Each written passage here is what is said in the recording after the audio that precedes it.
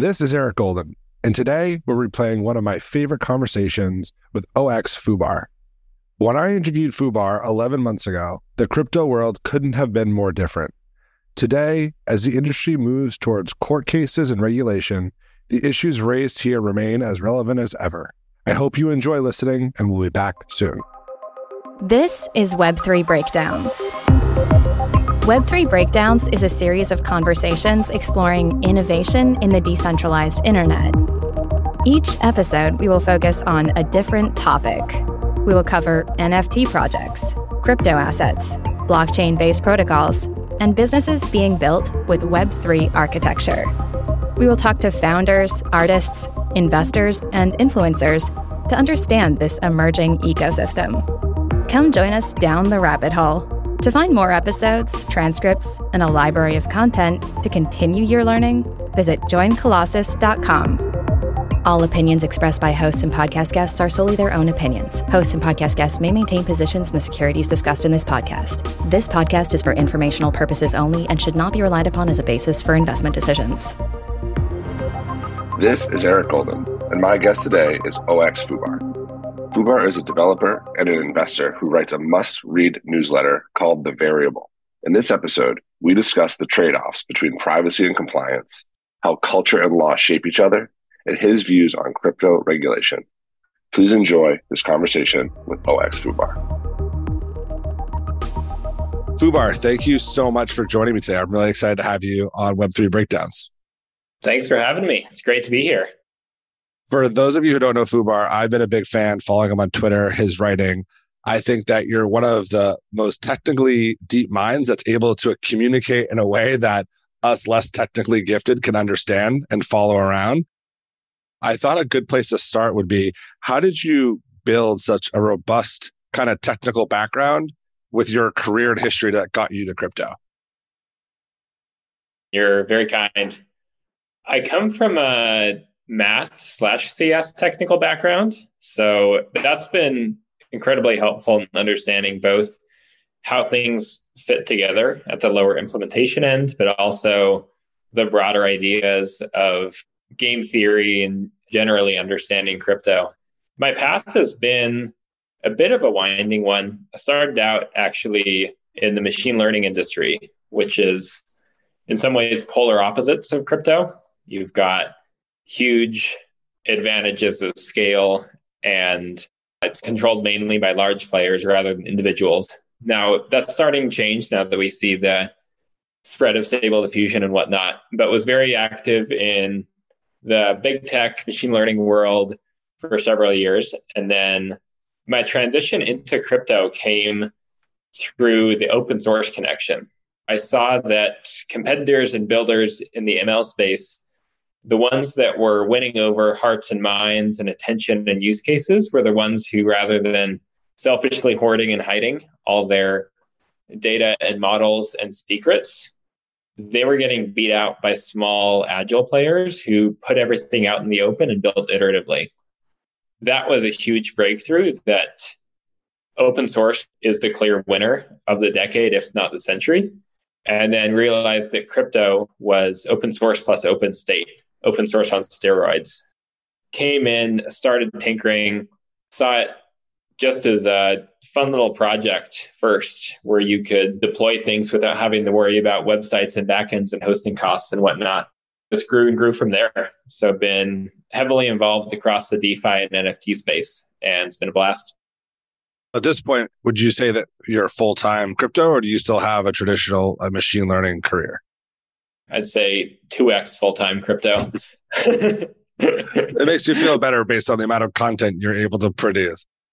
Moving to some of your content, I thought a fun topic to begin with would be privacy. I was just having a conversation yesterday that I thought was kind of an interesting framing to get your take on that. When it comes to privacy, specifically with finance, there's kind of this trade-off between privacy and compliance. And it's always been, based on modern banking, just a very tricky thing to balance. What's your take on the role of privacy and what people trade off in the current banking system? Privacy is probably the most important topic that's still mostly ignored across the broader sphere. I don't see how crypto can scale without privacy, especially because what both proponents and detractors deem privacy is just known as the status quo elsewhere. When you go and buy a loaf of bread, the information about that transaction isn't propagated to a global ledger and stored irreversibly forever. There are two different angles on the conversation, one of which is how can crypto be made compliant with the Americentric KYC, BSA, AML regime that's been in place since the 70s or so. And then the other more libertarian or constitutionally minded approach, which says, how can crypto uphold and preserve human rights like freedom of speech, association, unreasonable search and seizure, etc.? Privacy is fundamental to a functional society, I think, in a lot of ways. You need people to be able to hold thoughts and associations that are outside of the current Overton window or current popular sentiment without being unduly ostracized or cast out or deplatformed as a result of holding those. Financial freedom is almost upstream of free speech, because if somebody can't afford to buy food or pay for housing or hold a job to provide for themselves and their family, then ultimately speech is heavily infringed upon. Nobody can really say much of anything. To me, it seems like obviously you want to be compliant with all laws and regulations, but most important of all is upholding the actual freedom of the individual and the things that make a democratic, liberal, lowercase l liberal society be able to work in the first place.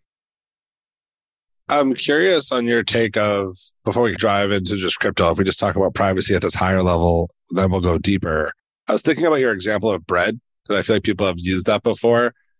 But do you think people have given up on that when they buy bread at Wegmans or Whole Foods, whatever your grocery store is? Their credit card company tracks them, their store tracks them, like that they've given up the idea that privacy on transactional matters. Now, that's very different than people would be horrified to show their neighbor or their best friend their bank account statement of how much money they have. But do you think people care about privacy in the way that you do at the population level? Those people, it hasn't affected them deeply yet. It's not a critical concern when it comes to what's the fire that needs to be put out most of all. Ultimately, it's a question of scaling as well. We live fundamentally in a different world in 2020 than we did in 1820, where now your actions are broadcast online to an audience. Instead of living in a group of 150 people per se, your actions are broadcast online to an audience of 150 million, and not even a present audience of 150 million, but a future audience that's potentially much, much larger with different societal norms and whatnot. I don't know that privacy is an all-encompassing good at all times in human history. I think it is good that, for example, your neighbors know what you're up to. If you're a good person or if you're a bad person, and if you're doing helpful or harmful things. That's localized publicity. When you go to the grocery store and you buy bread, the people around you can know what you bought. And that is localized publicity. But then compare that to a transaction on a blockchain that gets published to 150 million people. Ultimately, that's a much more dangerous scale that can be targeted and weaponized. I think you need much stronger approaches to individual privacy the more that tech scales interaction graph than you do in simpler societies. I definitely agree with you. And I love your piece on this topic just because I think where you started was what I was trying to poke at, that it's one of the most underappreciated things in perhaps crypto or even society in general, that people don't worry about it. And perhaps that's an American view because it's not as worrisome, or at least for a long time, it wasn't something that was on top of mind for many people, that privacy would be invaded anyway. It's a blessing, the things you don't have to worry about. I think a lot of people, especially in first world setups, don't have to have decently solid structures and aren't unduly targeted. You have this encroaching CBDC authoritarianism deplatforming culture wave that's coming. And I think the reaction to that has to be stronger and stronger individual protections, because it's not necessarily the average middle class person that gets hurt explicitly. It's the large few unpopular individuals who potentially could have useful things to offer, but then tides get turned and there are these hidden harms of inventions or ideas or ways of organizing that never even come about. So I think the invisible harms that come through silencing aren't explicitly visible to a lot of people, but probably the most real of them all.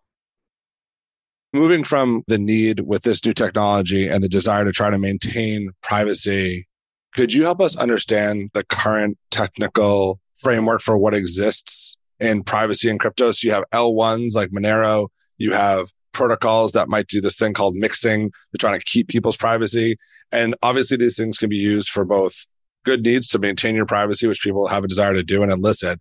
But less about that. I'm really trying to understand what could people do today in the crypto space to maintain their privacy. We have a couple different levels of privacy, ranging from good, better, best, just based on how global and how default these options are. The best of the best and the holy grail are L1s that include base layer privacy by default. So what does that mean exactly? It means that you still follow all the rules of the protocol. For example, if you look at Zcash compared to Bitcoin, you ensure that double spends aren't allowed, but balances can only be viewed locally rather than globally, with optional viewing keys for necessary compliance. These take a general approach called zero knowledge proofs, where you prove that certain conditions or constraints are met without actually proving how. The holy grail on that front is, can you move from ZK proofs on raw coins, Zcash style, to ZK proofs over a larger computational state? When people talk about, for example, the ZK EVM, well, there's a word overloading there. People mean zero knowledge proofs can be used for both roll-up compression, but also for privacy by default. In the privacy case, what that means is that you can prove that various smart contract operations went as they should, but without revealing unnecessary information about any individual user. There are a couple different interesting approaches on that front, still an active area of research. But one, for example, is Aztec, which is an Ethereum L2, where people can deposit coins into a pooled account and then direct their share of that account to use various DeFi protocols. For example, Curve as a DEX or Aave as a borrowing lending platform. I need to go look at the exact ones that they support, but adding new adapters by the day. You also have the anonymity set approach, where people can deposit into pooled accounts and then withdraw later. That gives you probabilistic privacy. So let's go through each of those a little bit deeper to help us understand, because I think your knowledge base versus mine, and when people say zero knowledge, I still think that sounds very hard to grasp. And I know it's a very complex thing to explain, but could you help me try to understand, like, what does it mean to do a zero knowledge proof? It's a mathematical concept, but let me see if I can come up with a helpful, understandable analogy. The classic Wikipedia example is where you prove that you have certain information, but without revealing that information itself. So for example, imagine that there's a cave two people go into, and it's a loop, but there's a locked door in between. Alice wants to prove to Bob that Alice knows the combination to unlock this door. So what you can do is have Alice go into either entrance A or B, and then Bob can essentially tell her to come out of either side. And Alice, by unlocking the door and passing through, can appear at whichever one that she's requested. You can prove that you know something without revealing what it is you know. The zero knowledge component refers to that you reveal zero knowledge except for that you know something. In the locked door combination case, Alice proves that she knows the combination, but she doesn't share anything else about what that is other than just this challenge completion repeated many times. Applied to a cryptography context, what you essentially do is you ask a couple challenging questions of the prover and do that millions of times in a case that essentially the probability is zero that they would be able to answer all these challenges without the constraints holding. And then the question is, can you shoehorn what we're used to with coin transfers and smart contracts into a ZK framework? And that's why, to you, that's the holy grail, that you could potentially do that. And Alice and Bob could interact with each other. Alice wouldn't have to know it's Bob, and Bob wouldn't have to know it's Alice. It could have just been like, this box will appear at door B, and the only person who could do that had to walk through A to B. So they don't have to know who each other is either. Yeah, exactly. It's very expensive to prove a ZK proof, but it's then very cheap to verify it. In a similar way that it's hard for people to find hash pre-images in Bitcoin proof of work, but it's very cheap and easy for people to verify that this is indeed a hash with lots of leading zeros.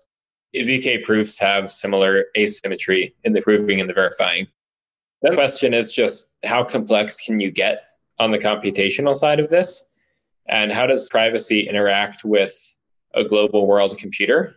It's interesting, especially in crypto, because a lot of people come in with different assumptions than I do. You talk to them and they say, what's the point of crypto if you don't have full auditability? Crypto is great because you can prove that people hold the coins they claim they hold.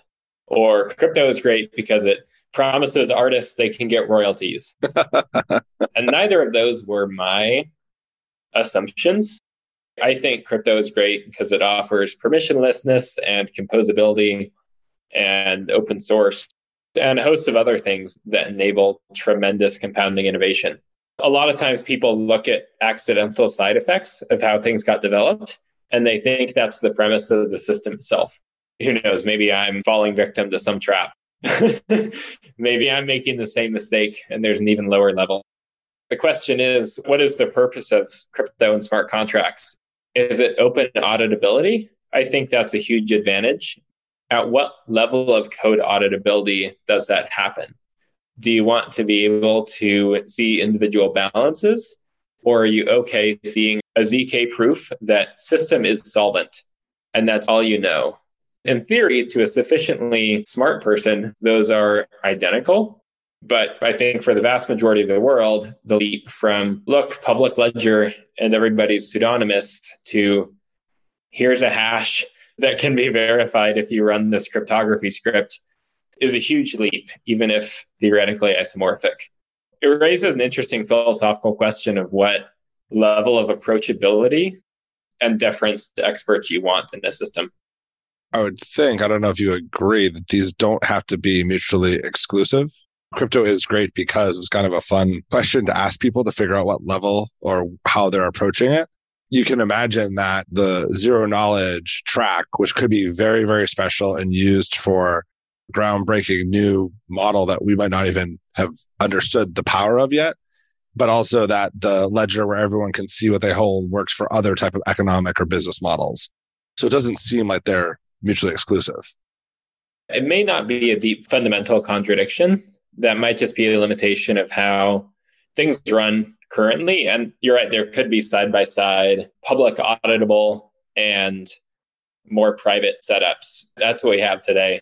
99.99% weighted to the fully public auditable due to how ERC-20s work. I don't think that's a deep fundamental contradiction, probably just a limitation of where today's tech is. There's still very active R&D all over the place.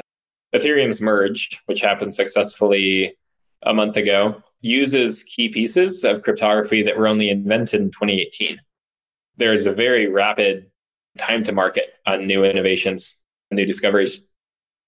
It's funny because as you're talking about the difference behind it, I think of two things. One is that people argue with 1/1,000,000th the knowledge of you about each other with use cases and cryptos for this. And this is why it's great all day and it's exhausting. And I'm kind of glad in a downturn that seems to quiet down a bit, even though it's still there.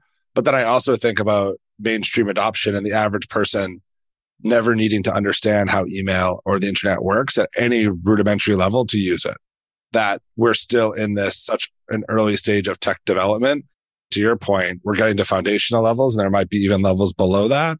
I think what's hard is that people want to experiment and play, but it's very challenging to try to wrap your mind around whatever percent of it you need to not just be taking blind risk.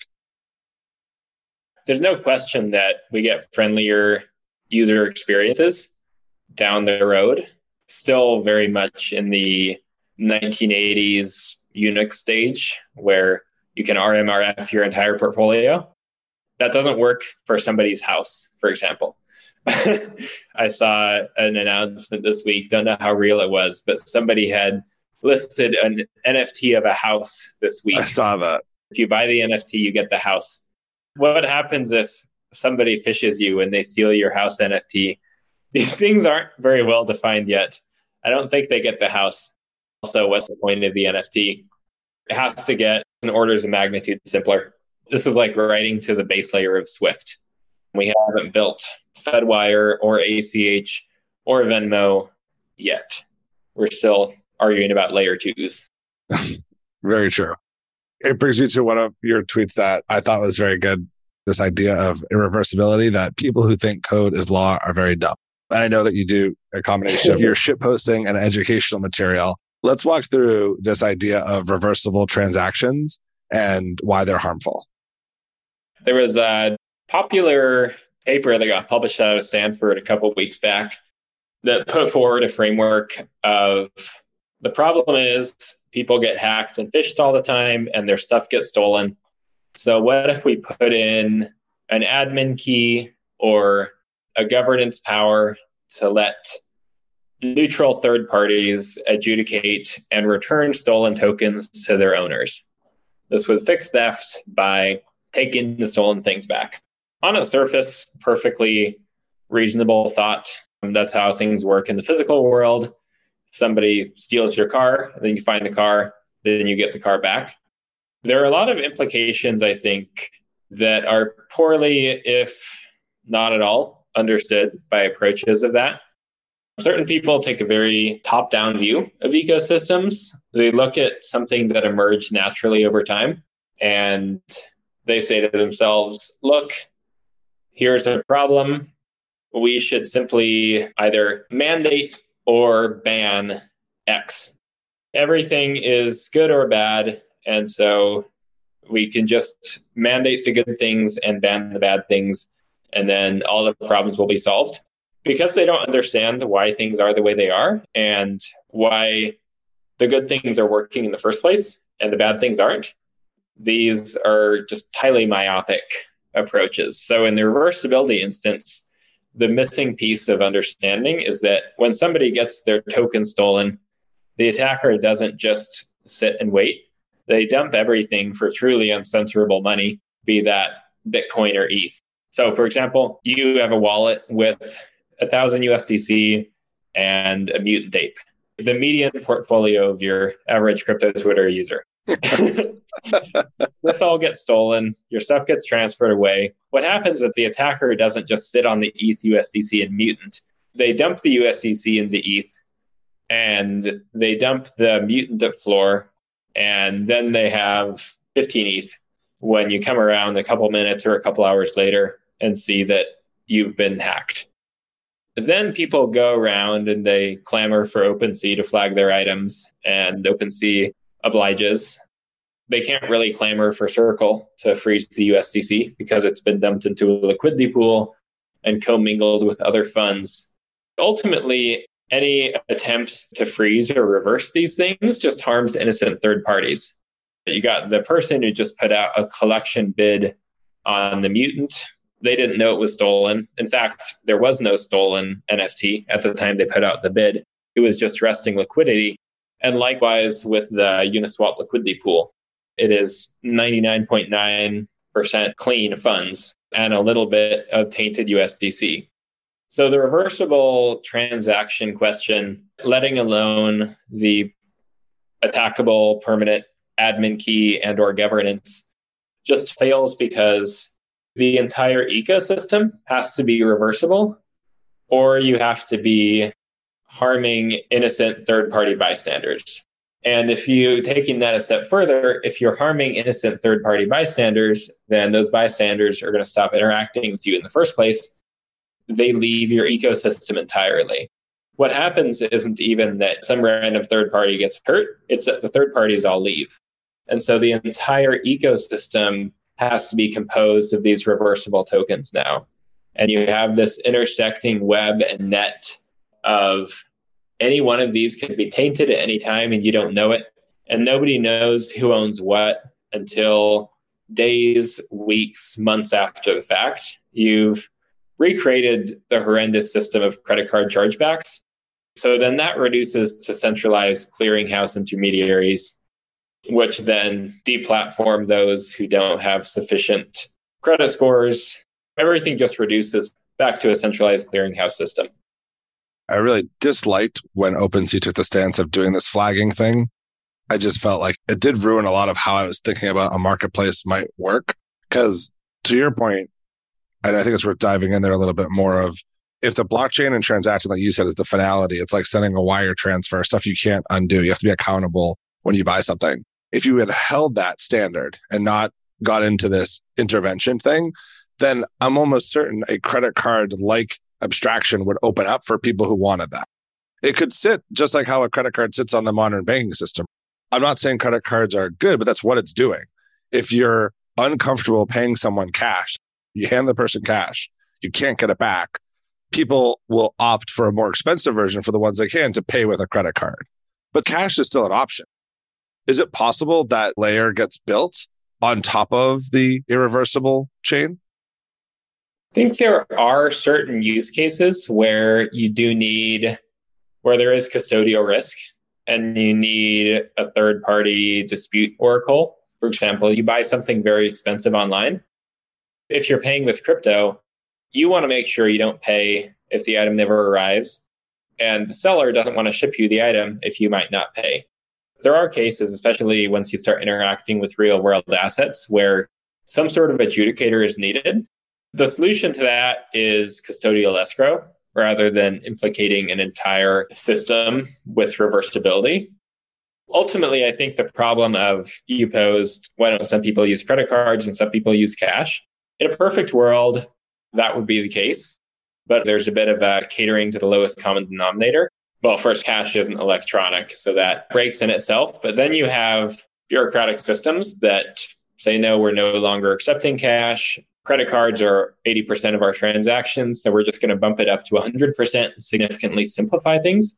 So even if theoretically a system can support both types, there's often mode collapse where everybody gets forced into the common system. You also see it with home mortgages, for example.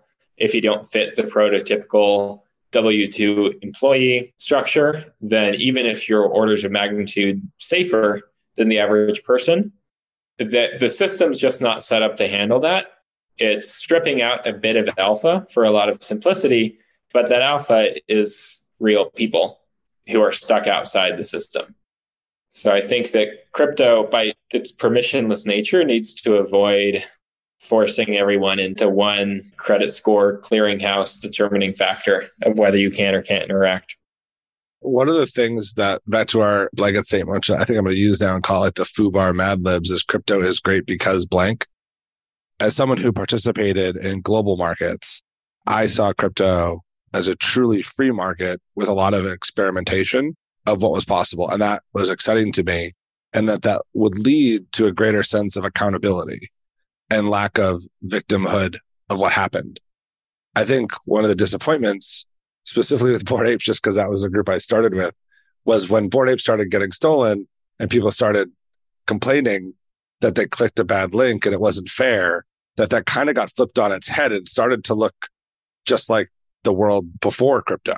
While I understand it, the reversibility point that you bring up just seems to be such a central and interesting theme that is it your belief that we would just be better off trying to push forward a no reversibility, and that if people are nervous, if you're going to go spend $100,000 on a picture of a monkey, you might want to use an escrow and have a delayed settlement to confirm that the asset is safe and good, and the money will be transferred through OpenSea 3 days later after it's cleared a cooling process? These designations are more of a spectrum than a binary attribute. People love to call things centralized and decentralized, but that's not true at all. Bitcoin has centralizing aspects, even if it's mostly decentralized. Aptos has decentralizing aspects, even if it is more centralized than most. You see this drilling down into the Ethereum ecosystem, for example.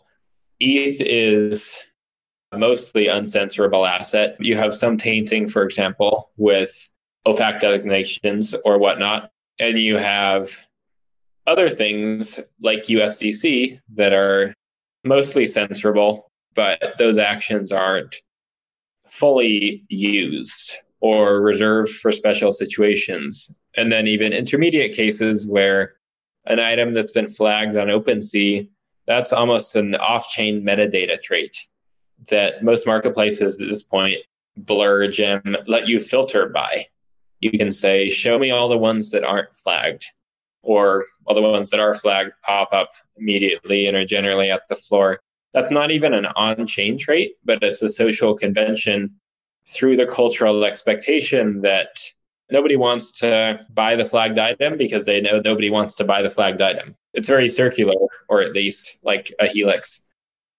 And even Ethereum itself was hard forked when the DAO was hacked. That's a one-time thing that I think is unlikely to recur again. Anubis DAO, which was a dog-themed ohm fork, was also hacked for the same USD amount 5 years later. And there wasn't a whisper of, should we hard fork the chain? Because it had just grown beyond the point where overarching culture was less concerned with it. So culture drives law.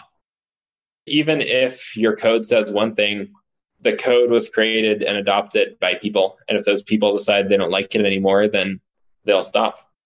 Yeah, this is a perfect segue into another one of your quotes I like, that culture creates law, law protects culture, and law attracts culture. Explain what it means about how law and culture shape each other. Law determines what people can and can't do. If you've got a law that murder and theft are illegal, then it's going to be very hard for a culture of murder and theft to arise because people are hauled off to jail as they do that. But similarly, laws get passed and enforced, enforcement being another key piece, by people. And if the culture is against a certain law, it gets struck down either explicitly through repealing or implicitly through non-enforcement, pardons, etc. Of the two, I have to think that culture is more powerful.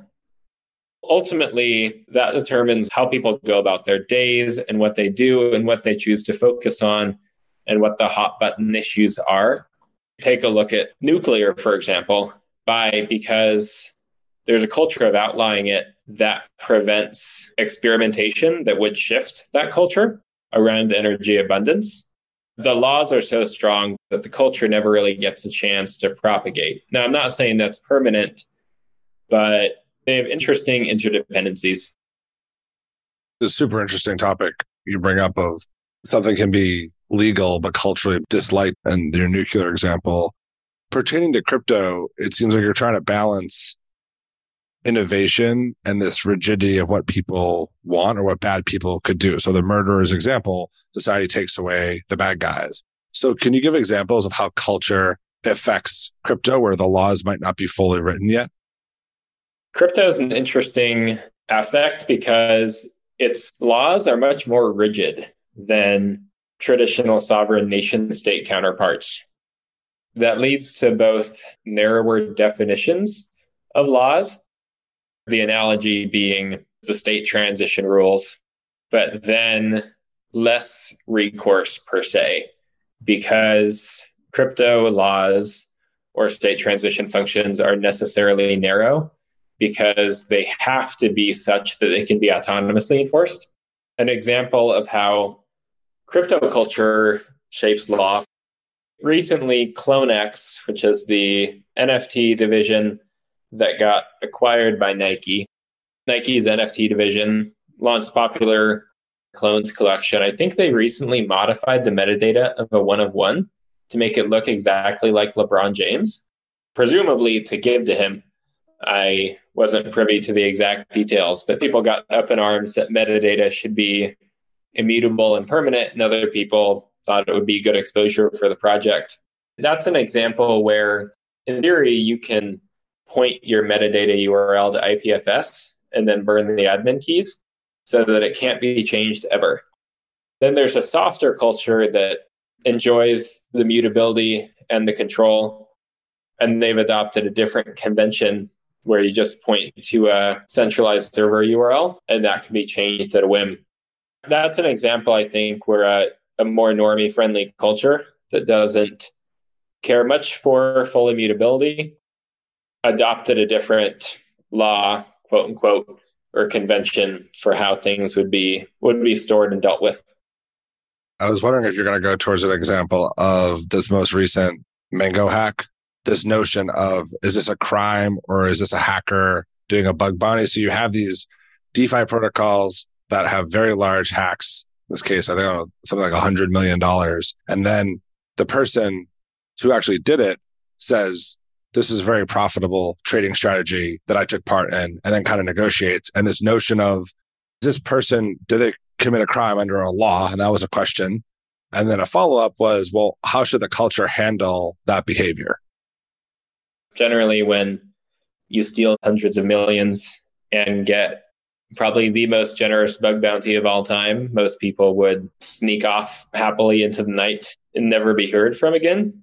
Whereas this guy appears to be reveling in the Twitter follower count increase and making jokes about what he's going to exploit next. Generally, people are more after the money, but in this case, he seems to be targeting notoriety. In addition, in terms of, is this code? Obviously, it was code that allowed him to do it. Nobody's disputing that. In terms of, is this legal? If you look at American jurisdiction, the 3 requirements of commodities market manipulation, in my non-legal advice opinion, are easily satisfied. Then the question is, which trumps the other? It's this messy intertwining where you have blockchains competing with sovereign nations for providing economic composability, settlement, and security. A physical nation state's jurisdiction is defined clearly on a map, and blockchains are generally global, but they intersect in unclear, poorly defined ways. Your point on this culture and law and shaping what is permissible and what's not. I think one thing, and I know you've mentioned this in the past about kind of this hero worship in crypto Twitter, is that in this frontier land, people are looking for leadership and understanding of, okay, what is acceptable and what's not acceptable behavior. In a semi-lawless area, I'm very curious to watch how people react to actions like that because it's so brazen. Maybe how people read about Bonnie and Clyde or something, where there was this interesting drama that people wanted to follow. But then because there's this such early phase of legal ramifications, I was just curious on your view of how crypto culture handles that type of behavior of this code is law versus, no, this is not how it should work. The tools are very, very blunt at the moment. You've got a blockchain hard fork, which is extremely difficult to do, especially when so much is tied to real world assets, primarily stablecoins, that act as the second validator set almost. There are, say, proof of stake validator slashings that impose small penalties for malicious behavior, but that malicious behavior has to be detectable on the consensus layer rather than the execution layer. On the execution layer, there's Turing complete code everywhere. So there's no way to envision what people might do. Even ERC20s, that's a social convention standard that got adopted. And NFTs, Vitalik himself has said many times he didn't see them coming. You can't really programmatically encode all the silly things people might do. What does it look like when somebody makes a hex fork on Ethereum and then rugs? It's just such a broad space that I'm not sure if that's intentionally designed, but out of necessity, there is very large latitude given to code is code, and extenuating circumstances are extremely far and few between because of the critical mass needed to organize culture in a specific direction. What would you do or recommend as some of the most important attributes to shape regulation? We need to move from registration and forced intermediation to honest disclosures and open accounting of finances and risks, which crypto does a lot of that on Etherscan already. There needs to be a shift from we've got a whitelist of whoever could afford the broker-dealer intermediation and millions of dollars of overhead that comes from disclosure of things for risks that don't even exist because of smart contracts to simple permissionless disclosures. Let's talk about some of the stuff you're working on. You do a lot beyond write this newsletter variant, which I highly recommend people subscribe to, follow you on Twitter, but you're also a coder, an investor. It seems like you're always doing a lot, Foobar. Tell us about where your area of focus is on and what you're enjoying doing the most. My current focus is on bringing products to market that hit so many of the missing gaps people still need. One of the more exciting ones released recently is called Delegate Cache. Delegate.cache is the URL that helps people link cold wallet vaults to hot wallet burners that they can then interact with things like 8Fest tickets and Discord holder verification roles and governance setups and NFT voting, airdrop claims, while being used as collateral in lending platforms. Extremely broad, fully open, permissionless, global multi-chain registry that's designed for on-chain numerability. Big missing piece that I think could have saved a lot of the hack and theft problems that we talked about, as reversibility is not the right answer. I think that delegation is, where you have separation of concerns and even non-technical people can know that this is my safe cold wallet and this is my risky hot wallet. And most of my assets are safe as long as I remain on this hot one. I would say that is one of the most discussed things of people that own large NFT portfolios. I think a lot of people learned eventually just from the headlines of bad things happening. I want these in cold storage. I want these safe. But then there was, well, if you own this, you can get that. Or I want to go vote as part of this DAO proposal. And now you feel this horrible sense of, I've got to move it out of my cold wallet to this hot wallet, expose it to this risk, then click the link, take even more risk. So this is a really interesting idea that I think if the way you're explaining it is, I don't have to do that anymore. I can leave everything in the cold wallet, but still be able to participate. Is that accurate? Yep, exactly. I try to build things that hit pain points I personally experience. And this is a recurring one over and over. I have a sophisticated level of approach on my security posture, for example, but a lot of people don't and don't have the technical depth needed to get there. So this is the way to scale secure NFTs onto millions and millions of people, where they can explicitly know that this is their vault and this is their mobile wallet, and they can take it everywhere with them. We had funds on from Token Proof for 8Fest as an example. Would you still use an app like that, or would you be using this new burner wallet? Token Proof is elegant in that you can link something and then carry around that link rather than the original. This is complementary to Token Proof style rather than directly competitive.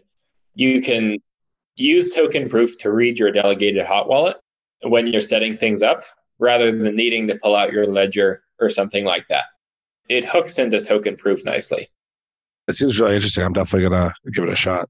Foobar, this has been awesome. We end every podcast with the same question, which I think you might have just answered the first part, which is what are you excited to build over the next 6 months? And what are you excited to build over the next 6 years? It sounds like Delegate.cash is your near term. What are you most excited to either build or see built over the longer term? Short term, I would love to see Delegate Cash crush adoption, huge network effects, saves a ton of both money and heartache on the user standpoint. Longer term, I see so many opportunities. I think the pillars of both privacy and machine learning and how those intersect with crypto are going to be deeply powerful in emergent ways we haven't quite tapped yet. Awesome. Foobar, thank you so much for the time today. This has been a lot of fun. Thank you. Really enjoyed it. To find more episodes of Breakdowns or to sign up for our weekly summary, check out joincolossus.com. That's JoinColossus.com.